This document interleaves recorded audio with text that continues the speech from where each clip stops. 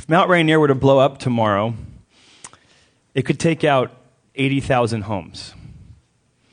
Not from the blast, but from the glacier runoffs known as lahars. These would instantly heat up, and the glaciers would instantly heat up and turn to giant rivers. Now, lahars can flow up to 100 feet deep and up to 100 miles per hour, obliterating everything in its path. And if Rainier erupted in just the right way, these lahars could take out a lot of Puyallup, Auburn, even Tacoma, and even possibly reach the Puget Sound. The ash from the explosion would darken the sky for days. It could possibly be so thick that having piled up on roofs, any rainfall, just add rain and we'll experience roofing collapses throughout the Puget Sound area. The ash will get in our lungs and cause respiratory issues, which will potentially even kill some and will give others breathing struggles for the rest of their life.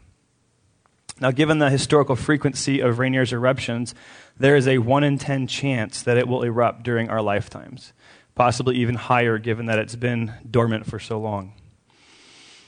A recent and unexpected volcano eruption in Guatemala on June 3rd this year shows just how quickly volcanoes can blow and the devastation they can bring as well.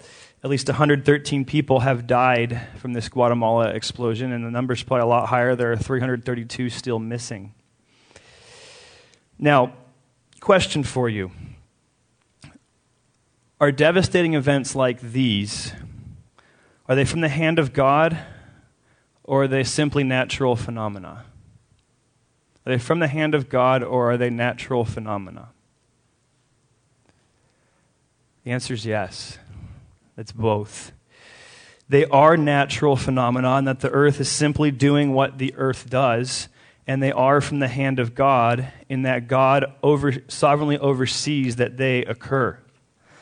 Maybe we don't like to think that way. We don't want to hold God guilty for destruction and death. But if we believe in a sovereign God, the sovereignty of God, we have no other choice but to believe this, that God oversees these events that take place. This fact is attested by the prophets Isaiah and Amos.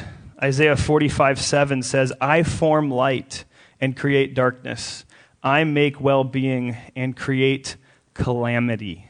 I am Yahweh who does all these things. Amos 3:6 asks us, if calamity occurs in the city, has not Yahweh done it? It's the hand of God that does these things. And the prophet named Joel, he also had no problem attributing to God a horrifying natural disaster. He knew automatically that what he and his nation were facing was brought to them by God. And so turn with me to the book of Joel, if you're not already there, the book of Joel. This is what we will be considering this morning, and by God's grace over the course of the summer, we will investigate and study this wonderful minor prophet. And there was a famine in the land in Joel's day, and it was a famine that came up with no warning. One day, everyone had plenty to eat, crops were growing, the people were merry, and they were comfortable. Then in a span of a few days or some short weeks, there was nothing to eat, nothing at all, and death by starvation was a real threat. This was an act of God. God acted with a purpose to wake up the people of Israel from their spiritual slumber.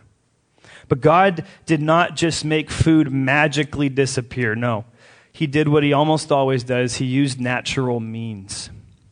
Now, what could do this? What could cause the food to go away and the famine and total devastation in just a few days' time?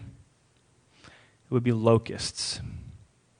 Locusts without number. So let's begin this morning by reading our text. Our text this morning will be the entire chapter of Joel chapter 1. And let's go ahead and look there to see what God has done. Joel 1 begins. The word of the Lord that came to Joel, the son of Pethuel. Hear this, O elders, and listen, all inhabitants of the land. Has anything like this happened in your days or in your father's days? Tell your sons about it, and let your sons tell their sons, and their sons the next generation. What the gnawing locust has left, the swarming locust has eaten. What the swarming locust has left, the creeping locust has eaten. And what the creeping locust has left, the stripping locust has eaten. Awake, drunkards, and weep, and wail, all you wine drinkers, on account of the sweet wine that is cut off from your mouth. For a nation has invaded my land, mighty and without number. Its teeth are the teeth of a lion, and it has the fangs of a lioness. It has made my vine a waste and my fig tree splinters. It has stripped them bare and cast them away. Their branches have become white. Wail like a virgin girded with sackcloth for the bridegroom of her youth. The grain offering and the drink offering are cut off from the house of Yahweh. The priests mourn, the ministers of Yahweh. The field is ruined, the land mourns, for the grain is ruined, the new wine dries up, fresh oil fails. Be ashamed, O farmers. Wail, O vine dressers, for the wheat and the barley, because the harvest of the field is destroyed. The vine dries up and the fig tree fails, the pomegranate, the palm also, and the apple tree. All the trees of the field dry up. Indeed, rejoicing dries up from the sons of men. Gird yourselves with sackcloth and lament, O priests. Wail, O ministers of the altar. Come, spend the night in sackcloth, O ministers of my God, for the grain offering and the drink offering are withheld from the house of your God.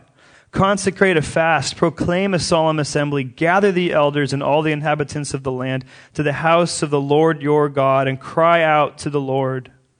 Alas for the day of the Lord is near, and it will come as destruction from the Almighty. Has not food been cut off from our eyes, gladness and joy from the house of our God? The seeds shrivel under their clods. The storehouses are desolate. The barns are torn down. The grain is dried up. How the beasts groan.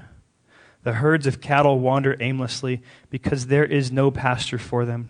Even the flocks of sheep suffer. To you, O Lord, I cry. For fire has devoured the pastures of the wilderness, and the flame has burned up all the trees of the field.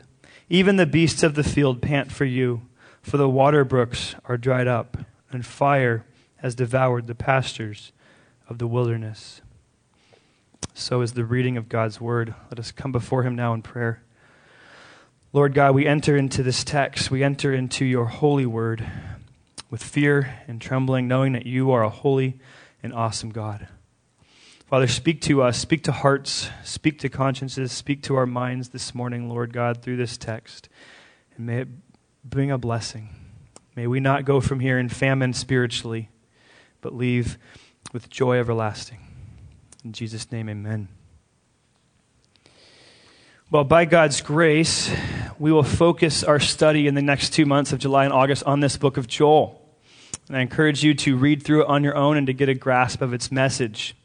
Now, unbeknownst to me, when I picked Joel for the summer study, I did not realize that our upcoming church family retreat is going to be on the minor prophets. So come September, you will get a full dose of all 12. Hopefully this will serve as a whetting of our appetite for more. Now, the minor prophets, of which Joel is the second out of those 12, they are terribly misnamed. They're terribly misnamed. When we think of minor, we often think of lesser, right? Or not important. But that is anything but true. The only thing minor about them is their length. Excuse me.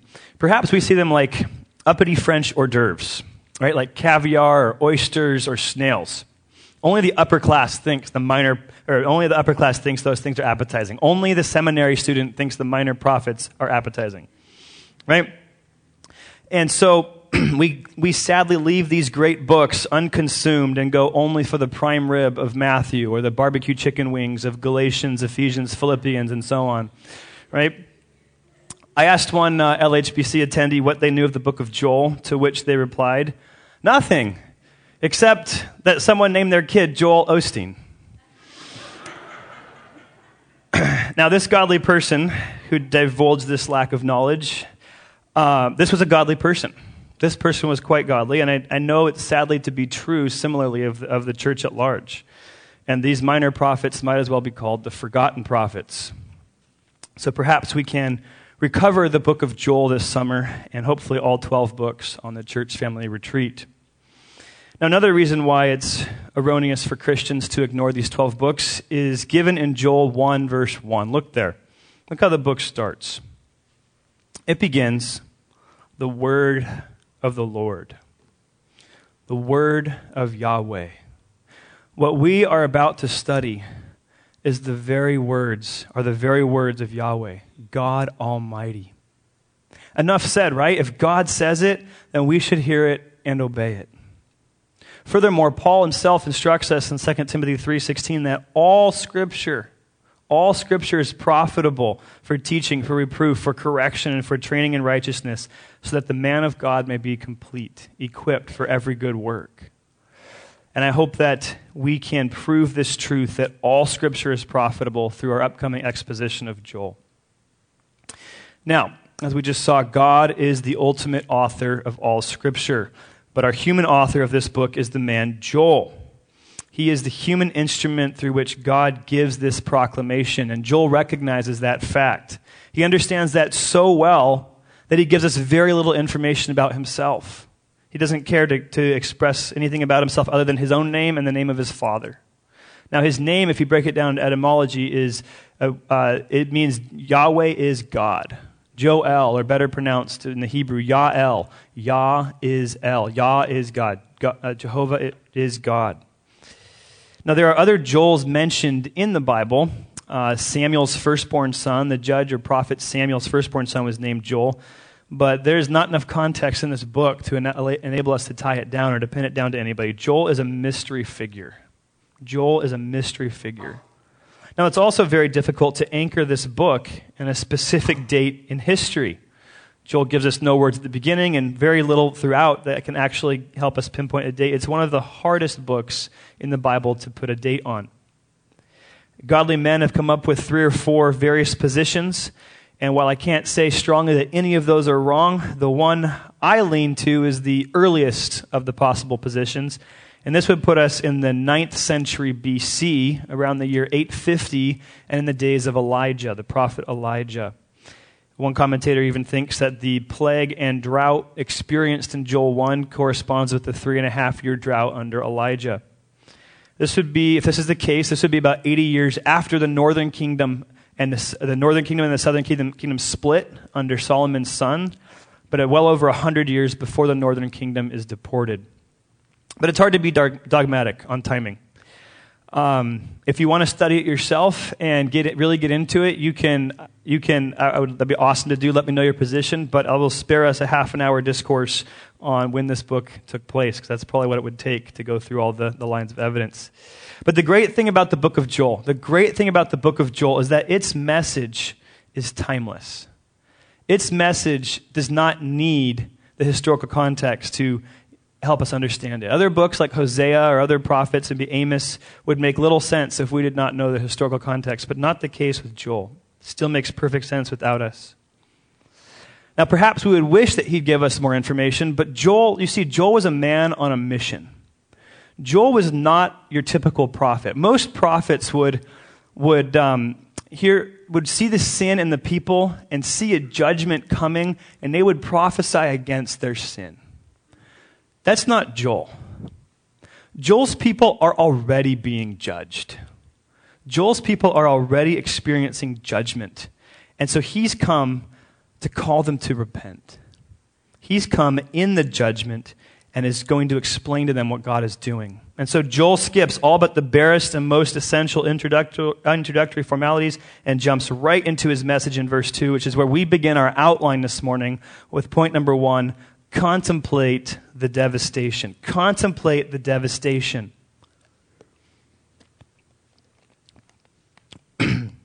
Now, Joel is probably flicking a locust or two off his paper as he writes. Remember, this plague is happening.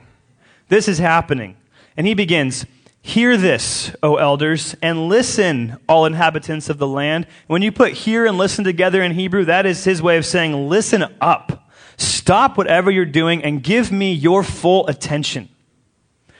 Joel exhorts the elders first to pay attention. This is referring probably to the ruling segment in the society. It's because it's set against the inhabitants of the land, which would be everyone else. The elders were to provide the example to follow, leading the way in response to this message from Yahweh.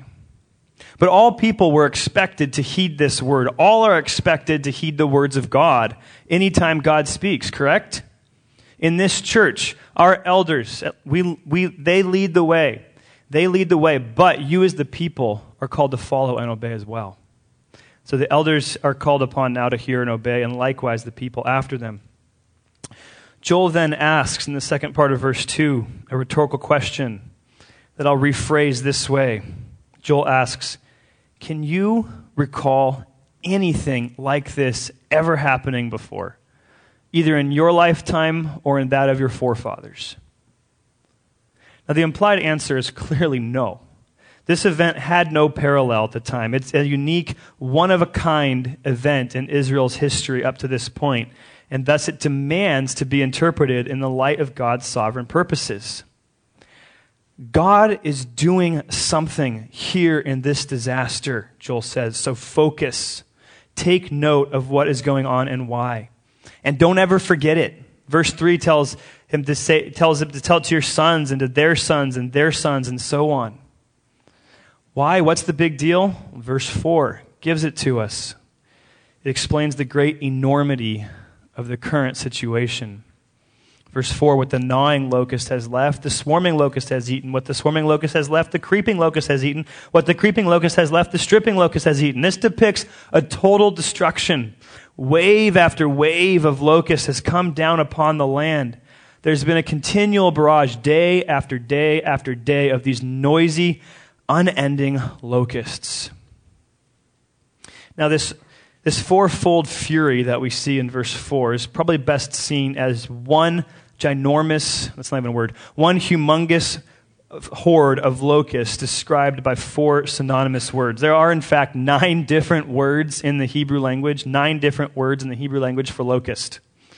So Joel uses multiple terms to denote one unrelenting horde that literally came in and ate everything. Future verses in our text, as we read earlier, reveal some of the specifics of their damage. Verse 7 says, it has made my vine a waste and my fig tree splinters. Verse 10, the field is ruined. Verse 11, the harvest of the field is destroyed, and so on. Total destruction. Now, locusts typically are solitary in nature and harmless to society. But given the right conditions, such as a drought followed by rapid vegetation growth, one possibility, this triggers something in their brains, and locusts turn into beasts. They start to reproduce like crazy. They begin to swarm together, and they become migratory in search of food.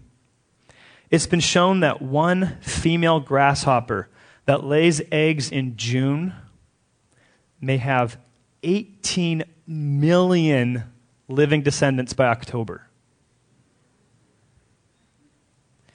In some swarms, the concentrations of locusts are as high as 1,000 per square yard. That's like this pulpit, width, height, and depth, 1,000. Remember, Joel and the people of Israel are living this right now as he writes. Their backyards are brown, not from dead grass, but from no grass. Their fields are destroyed, their upcoming harvest eradicated, their storehouses for winter will be completely empty. To us, it's words on a page. To Joel's listeners, whose entire livelihood and culture was based on agriculture, this is life and death. And perhaps we can better relate if we take a step into the worst locust plague experience in America. 1874 was known as the year of the locust. I want to read an excerpt, a little bit lengthy excerpt, just so you can get that picture of what a swarm of locusts can do. Late one July morning in 1874, 12-year-old farm girl Lily Marks watched the sunlight dim and a peculiar darkness sweep over the Kansas sky. A whirring, rasping sound followed, and there appeared, as she later recalled, a moving gray-green screen between the sun and earth. Then something dropped from the clouds like hail, hitting her family's house, trees, and picket fence. A swarm of Rocky Mountain locusts had invaded the Great Plains. With their pant legs cinched with string, farmers ran to cover their valuable wells. In many cases, their drinking water was about the only thing they could save. As the swarms landed on houses, fields, and trees, the skies cleared, but then the real devastation began. The locusts soon scoured the fields of crops, the trees of leaves, every blade of grass, the wool off sheep, the leather harnesses off horses, the paint off wagons, and the handles off of pitchforks. They washed in waves against the fences and walls, piling a foot deep or more. Locusts picked clean whole watermelon patches and stripped fruit trees, leaving peach pits dangling from empty branches. They feasted for days, even devouring the clothing and quilts farmhands threw protectively over their vegetable gardens. The locust farmers, grimly quipped, ate everything but the mortgage.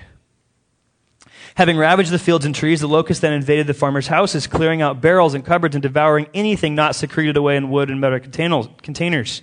They even shredded curtains and clothing. At night, farm families had to shake bedding to dislodge grasshoppers before retiring and considered themselves lucky if another shaking or two was not needed before morning. The air is literally alive with them, a New York Times correspondent wrote from Kansas. They beat against the houses, swarm in at the windows, cover the passing trains. They work as if sent to destroy. One report released in 1874 suggested that just one family in 10 had enough provisions to last the coming winter. To avoid starvation, many desperate settlers, especially in western Kansas and Nebraska, abandoned their homestead claims and their dreams of a new life to return east. Kansas alone lost as much as 1/3 of its population to migration or starvation. That gives you a taste of Joel's experience, of Jerusalem's experience, of Israel's experience. Perhaps you can understand a little better now why they've been aptly called the incarnation of hunger. You see, God was at work in Joel's time for a reason, just as he was in the Great Plains of 1874. The point of such a devastating natural phenomenon was not something Joel was about to let his people miss. This was not just a mere natural disaster. Israel needed to recognize this. Friends, we need to recognize this. There is no such thing as a mere natural disaster. God is always behind it. So contemplate the disaster. Don't miss the point. Don't miss what God wants to do in you through this. Have you recently faced a personal tragedy? Seek the Lord. Seek his favor. Seek his mercy. Seek his wisdom. Go to him with all your heart. Next time we face even a local or even a national disaster, something that affects us all, let us seek the Lord. What is he doing? What is the point? What response does he want from us, his children? There is no mere natural disaster. God is sovereignly behind it all. And that's Joel's wake-up call. Next, he begins to dissect their spiritual problem and what they need to do about it. And that brings us to point 2, confess your misplaced identity. Verses 5 through 12. Confess your misplaced identity. And by misplaced, I don't mean lost, but I mean put in the wrong place. Put in the wrong place.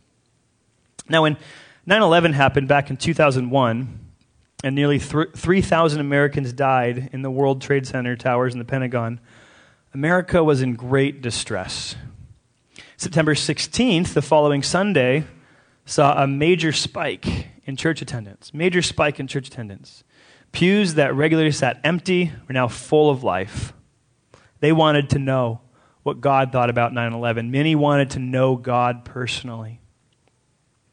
Now, while it's true that many people were, and praise God for this, born again in the aftermath of that disaster, most new church visitors eventually stopped coming. The pews went back to empty and regained their dust. What happened? These people had contemplated the disaster, and it terrified them. But they were not willing to take the next step. They were not ready to confess their misplaced identity. And so in time, when the dust settled and life returned to normal, they went back to normal. The God-designed spiritual effects of the disaster were wasted on them. In verses 5 through 12, we see 3 different segments of people addressed, 3 genres or types for people who were at risk of missing the point. They were at risk of missing the point. Joel highlights these three groups particularly affected by the locust plague, and he will charge them not to miss God's design in their distress. God's design in their distress. He calls each of them to wake up, to wail, to be ashamed. He's waking them from their spiritual stupor and preparing them for their most necessary action, which he'll press upon them in verse 14. He's preparing them for it. Now remember, God is at work in this locust plague. He's using Joel to press deep into their hearts and into their consciences. And friends, God wants to do that today in your heart and conscience as well. He wants you, in the shoes of those ancient Israelites, to examine your heart and see if you've misplaced your identity, where you've chosen to live for the wrong thing. Are you willing to look? I know if Mount Rainier blew up yesterday and wiped out Puyallup, Tacoma, and Auburn, I know you would be. Oh, how willing you would be to examine yourself if that were the case. Must we need a gargantuan disaster to wake us up? Let's learn from their disaster. In the serenity, the peaceful serenity of today, let's experience God's design for our life without needing the pressure of distress. Now, Joel starts in verse 5 with the drunkards and the wine drinkers. Look there.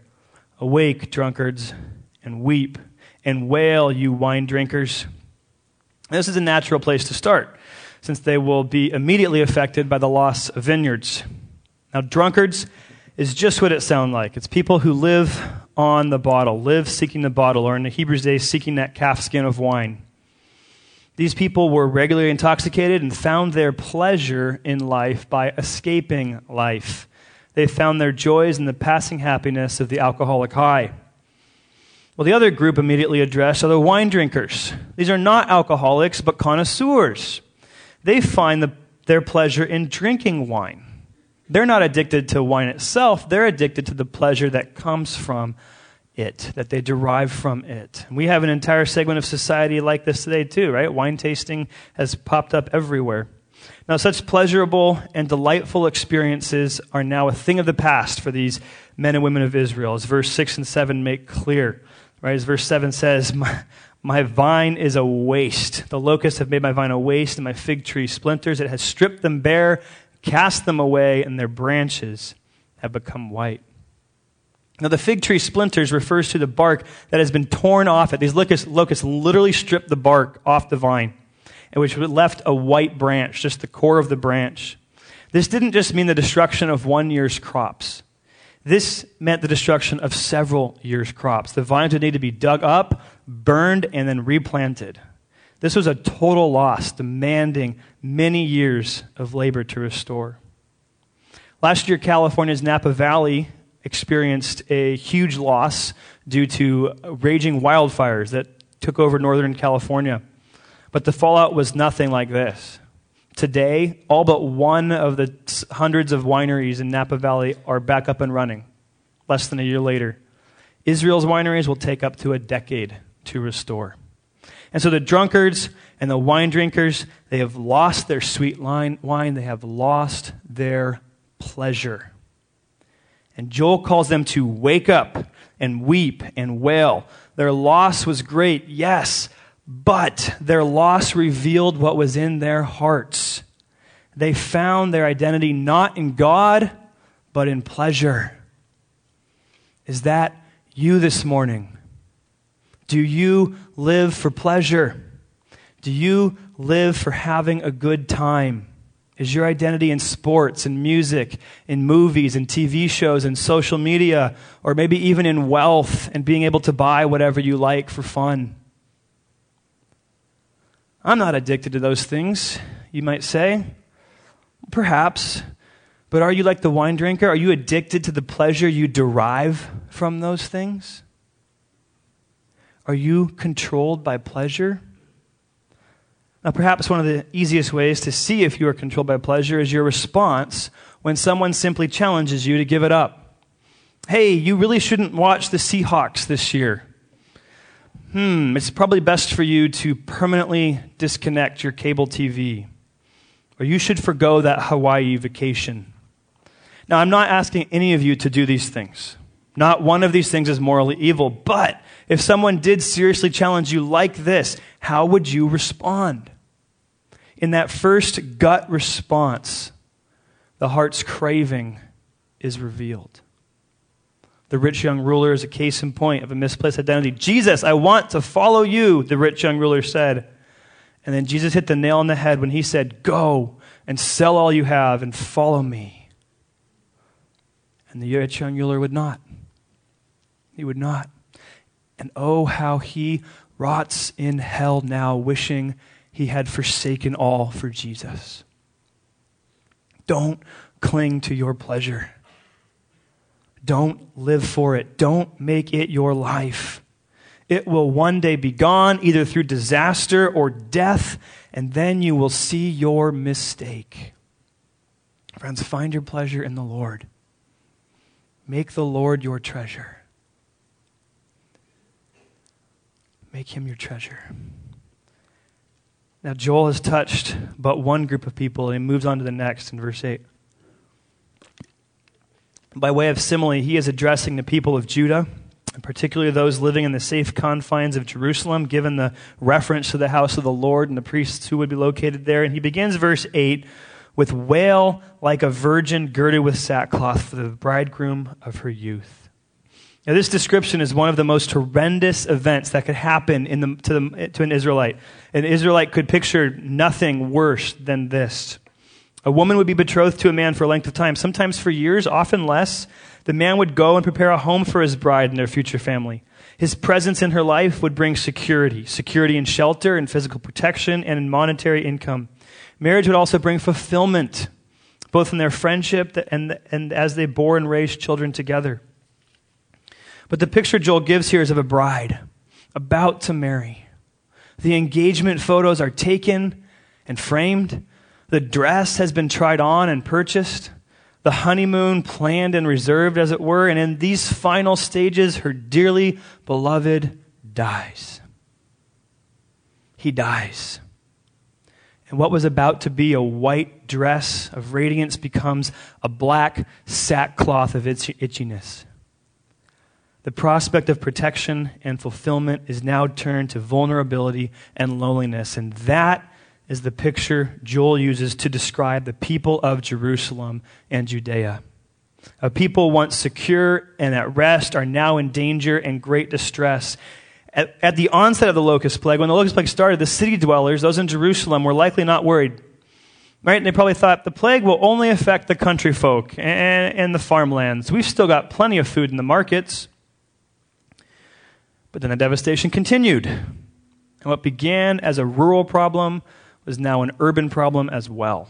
So much so that, as verse 9 states, the grain offering and the drink offering are cut off from the house of the Lord. Friends, that would be like us not being able to find anywhere in the greater Seattle area bread or juice for communion. Can you imagine that? Everything was gone. The plague finally hit home for these city dwellers.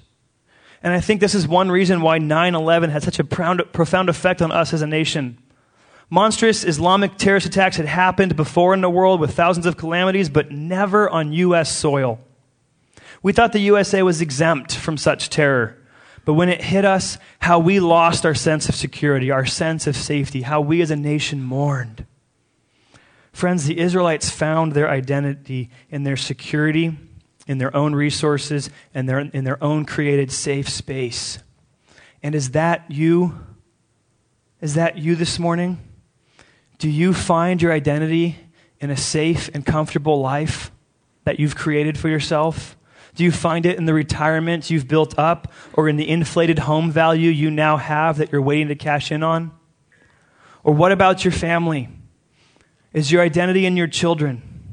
Or in the husband who takes care of you, or in the wife who looks after you and the kids? Where's your identity? Is it in these things? Like the pleasure of the pleasure seeker, these things can all be gone in an instant. Whether by disaster or death, you'll eventually lose it. So if you're living for such things, you too will wail and weep like the bride who has lost her bridegroom. Friends, don't put your identity in such things. Place it in the eternal, unchanging one, the Lord Jesus Christ. Make him your security. Make him your comfort. Make him your fulfillment. Find your identity in Christ. And there's one more group he addresses, verse 11 and 12. It's the farmer and the vine dresser. Joel entreats them, "Be ashamed, O farmers. Wail, O vine dressers. Why? Because the harvest of the field is destroyed. All the fruit of the trees of the field dry up." Now, the Hebrew word for farmer here typically denotes a hired hand. This word denotes a hired hand, not really the owner himself. And the worker labeled as a vine dresser is not confined to work with grapes, but they work with all fruits. So really what you have here is the vegetable growers and the fruit farmers, both together, those who work the land. Now, the society in the 9th century BC of Israel's economy was based almost entirely on agriculture. It not only fed the nation, but it was exported to other nations and brought in wealth for Israel. To work the land and produce crops was one of the most important jobs in the land. You would go to college, as it were, so you could be a farmer. But these farmers, these fruit workers, they lost it all.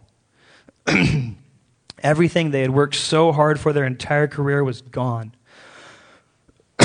Excuse me. Their long hours perfecting tomato plants, wasted. And as mentioned already, it would take years to rebuild what was lost. All their hard work, such a short time gone. And so they mourned. They were called to be ashamed, verse 11, because they found their identity in their work. And is that you, my friend? This third group, are you in this category? Do you find your identity in your career? In your job? Do you live for your work? Mothers at home, is your identity wrapped up in being a mom and a homemaker? Young people in school, is your identity wrapped up in what college you go to or what college you want to go to? Or is it wrapped up in getting straight A's or maintaining a certain GPA? Those are all good and God-given things, but they are not to be your life. They are not to be your identity, what you're known for. Christ alone is your hope of glory. Christ alone must be your hope in your life today. He must triumph over all things in your life. He must have your full devotion. When disaster comes to us, if we do not have our identity in Christ, we will be ruined. We will, like the pleasure seeker, like the security lover, like the workaholic, we will weep, wail, mourn, and be ashamed. And that's what the last two lines of verse 12 tell us is happening. Indeed, rejoicing dries up from the sons of men. All segments of Jewish society have lost their luster for life. The joy that normally accompanies the time of harvest is now replaced by full despair. Friends, don't wait for disaster to strike to realize you've been living for the wrong thing. Make your identity be in the Lord. Find it in Him. Make your rejoicing not be in pleasure, not be in security, not be in your job, not be in anything else. Make your rejoicing be in Jesus Christ, our exalted Savior. When a storm hits, you'll be like the wise man who built his house on the rock. You'll weather the storm in Christ, your strong and sure foundation. You'll be able to say, like Job, the Lord gives and the Lord takes away. Blessed be the name of the Lord. Job rejoiced in the Lord when he lost it all. He had his identity in God. Now, have you found yourself in the same place as the Israelites this morning? Has Joel's rousing alarm awakened you? Have you identified a misplaced identity? Then do two things. Confess it to the Lord and cry out to Him in repentance. That's also our third point. Cry out in repentance. Cry out in repentance. Having diagnosed our condition and alerting us to it, Joel now calls out for an active repentance. And look at verse 13. I'll reread verses 13 and 14 and make comment as I go. Verse 13 begins, "Gird yourselves with sackcloth and lament, O priests. Wail, O ministers of the altar. Come, spend the night in sackcloth, O ministers of my God. There are 5 imperatives in this little section. Joel is not suggesting here, friends. He is commanding here. He's saying, do this. Do this. We continue on. For the grain offering and the drink offering are withheld from the house of your God. That's at the end of verse 13. And what we notice here is that what we recognize here with the grain offering, the drink offering being gone, a close relationship and communion with God, close relationship and communion with God for Israel was dependent upon these things. It was dependent upon a drink offering and a grain offering. They could not have a close relationship with the Lord without offering these daily at the temple. These outward objects that placated God needed to be replaced by inward hearts that placated God. They needed obvious inward devotion now that the outward devotion was impossible. Also note in the last line of verse 13, it says that they are withheld from the house of your God. Withheld. Who is withholding it? Now the locusts are the ones who ate it, but that just doesn't work here for this verb. Who is withholding it? Friends, it's God. God is withholding the grain offering and the drink offering. There's nothing in the temple. There's nothing in the city. It's all gone. And here we know again that God is in control of all nature. And he will use nature and natural disasters and natural phenomenon to turn people to him. That's God's design in our great distress. That's God's design in our great distress. And so verse 14 gives us the next charge. More commands we see come right at us. Verse 14, consecrate a fast, proclaim a solemn assembly, gather the elders and all the inhabitants of the land. Again, more do this. Proclaim a solemn assembly meant stop what you're doing and get everyone together at the temple. This includes, again, the elders who are the leaders of the people and all the inhabitants, and they were to gather to the house of the Lord your God. Verse 14 tells us, gather to the house of the Lord your God and cry out to the Lord. Having arrived in God's holy presence at the temple, they were to cry out to Yahweh, to cry out to their covenant-keeping God. And this final command of Joel is the one to which all the others in the chapter point. It is the culmination of all the prior imperatives. The drunkards and the wine drinkers need to wake up so they can do this. The farmers need to be ashamed so that they'll do this. The priest needs to consecrate a fast so that they will do this. Everything points to this one command. Cry out to the Lord. Cry out to the Lord. It's not a weeping or a wailing cry, nor is it simply calling out or shouting his name. The Hebrew word is the idea of crying out for help, expressing a dire need. It's a persistent, desperate prayer. That's what we all need. If you've been living your life your own way, for your own purposes, you need to repent and cry out to God. Perhaps you've never surrendered your life to God. Perhaps you've never put your trust in Jesus Christ's death for sinners and his resurrection from the grave. If you've never bowed the knee in belief and repentance, you must do so now. Do not wait another day. Do not wait for disaster to strike. Friends, Judgment Day is real. Judgment Day is coming and it is almost here. We do not like to speak of judgment, but Joel has no problem with it. Look at verse 15. Look at verse 15. He says, alas for the day. He's not talking about his current day. He's talking about the future. Alas for the day of the Lord is near, and it will come as destruction from the Almighty. This is why we must repent and put our trust in God. There is coming a day of judgment on earth, a final day when all those who hate God will be destroyed and wiped clean from the earth. This will be a day of terror and deep darkness for those who have ignored God, for all those who have not bowed the knee to him. All other disasters like locust plagues, earthquakes, volcano eruptions, these are all pointers to that one terrible and awesome day. Now, this day of the Lord is the theme of the book of Joel. The rest of the book unpacks this awesome and great day of Yahweh, and we'll learn more about it in the weeks to come. But for now, just realize that while it is a day of great blessing for those who know God and have cried out to him, it's a day of great wrath and judgment and punishment for those who have not. Yahweh God, through the pen of Joel and now through my mouth, commands you to cry out to him in repentance. Turn from your self-serving ways. Give up your identity in this world and find true identity in Jesus Christ. Become a child of God. You can be born again right now if you'll cry out to God in repentance, turning from your own way of life to God's and believing in Jesus Christ and what he has done for you on the cross. Friend, if this is you, if you've never done this, do not wait for disaster. Don't wait for just before judgment day. It's been said that he who waits till the 11th hour for salvation always dies at 10:30. And I don't mean that as a joke. It's true.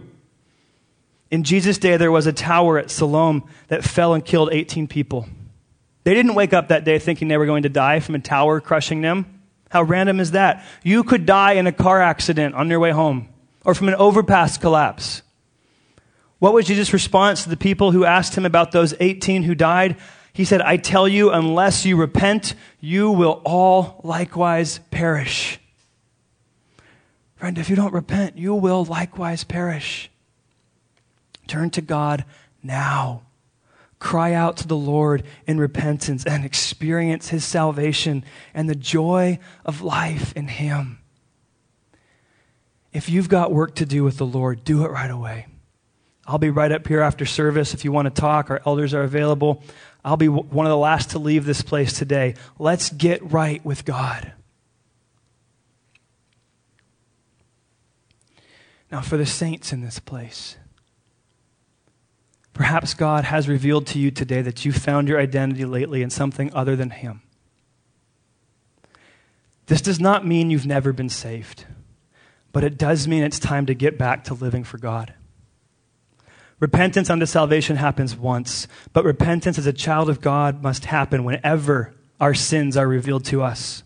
This call to repent is for us as well, not for salvation since we have it already, but for a renewed walk, a closer walk with God our Father. Cry out to the Lord in repentance. And likewise, we will experience again the joys of living solely for him. This is for all of us. In verse 16 and 20, Joel gives some more instructions. This is for Joel too. He puts it in the first person. It is now for Joel as well. Remember, there are likely locusts in his room, creating a buzz as he writes. There's more he wants to say. This plague is so very real to him. And I won't go through again what he says. He just gives some more descriptions of the plague. But I want you to see what's in verse 19. Amidst his own distress, Joel personally shows the way to repentance. Verse 19 begins, To you, O Lord, I cry. To you, O Lord, I cry. He too, the prophet of God, calls upon his Savior. He knows he is not a perfect man. He knows he is a sinner and has committed sins that he is not even aware of. And yet he wants a walk ever closer with Yahweh. He wants to walk rightly before his God. And we recognize that even the humblest and holiest of Christians need to return their focus on God regularly. The necessary cares of this world can lead even the godliest adrift. And so Joel sets his own course toward God. Regardless of what the people of Israel do with his prophecy, he will set his course to God. Joel himself is going to seek Yahweh. So friends, perhaps your life is on track with the Lord and you do not see an area of compromise in your life or any misplaced identity. Praise God for that. But even you, like Joel, can cry out to God. Cry out to him for greater love for him, greater faith in him, greater trust in him, and greater compassion for his people. Cry out to Yahweh, all we his people. Amen. Joel still speaks today, does he not? What an opening chapter. All Scripture is profitable for teaching, for reproof, for correction, for training in righteousness, so that the man of God may be complete, equipped for every good work. May that be you and me, men and women of God. May we be complete and equipped for every good work. Let us pray. Father God, we thank you this morning for revealing to us your perfect word through the prophet Joel. God, disasters come. They take a toll on our lives. God, I pray that we would not need a disaster to wake us up to our need to live fully for you. God, I pray that if there be people in this room, Christian men and women who have been living for the wrong things, that this day they would come before you and repent, reconsecrate their life to you, and live for you alone. May we see a great abandonment of idolatrous worship of pleasure and other things, Lord God, in our lives. May we live for you. Lord God, I pray for any in this room who are not saved. God, may your Spirit move in them even now to repentance unto salvation. God, we lift up this word to you. May we all, like Joel, cry out to you. Cry out to you and seek to know you more. God, we love you. You are a good God. You are worthy of all our praise. You are worthy of all our love. You are worthy of all our devotion. And it's in the precious name of your Son, who gave himself up for us and died on that cross for us. It's in his name we pray. Amen.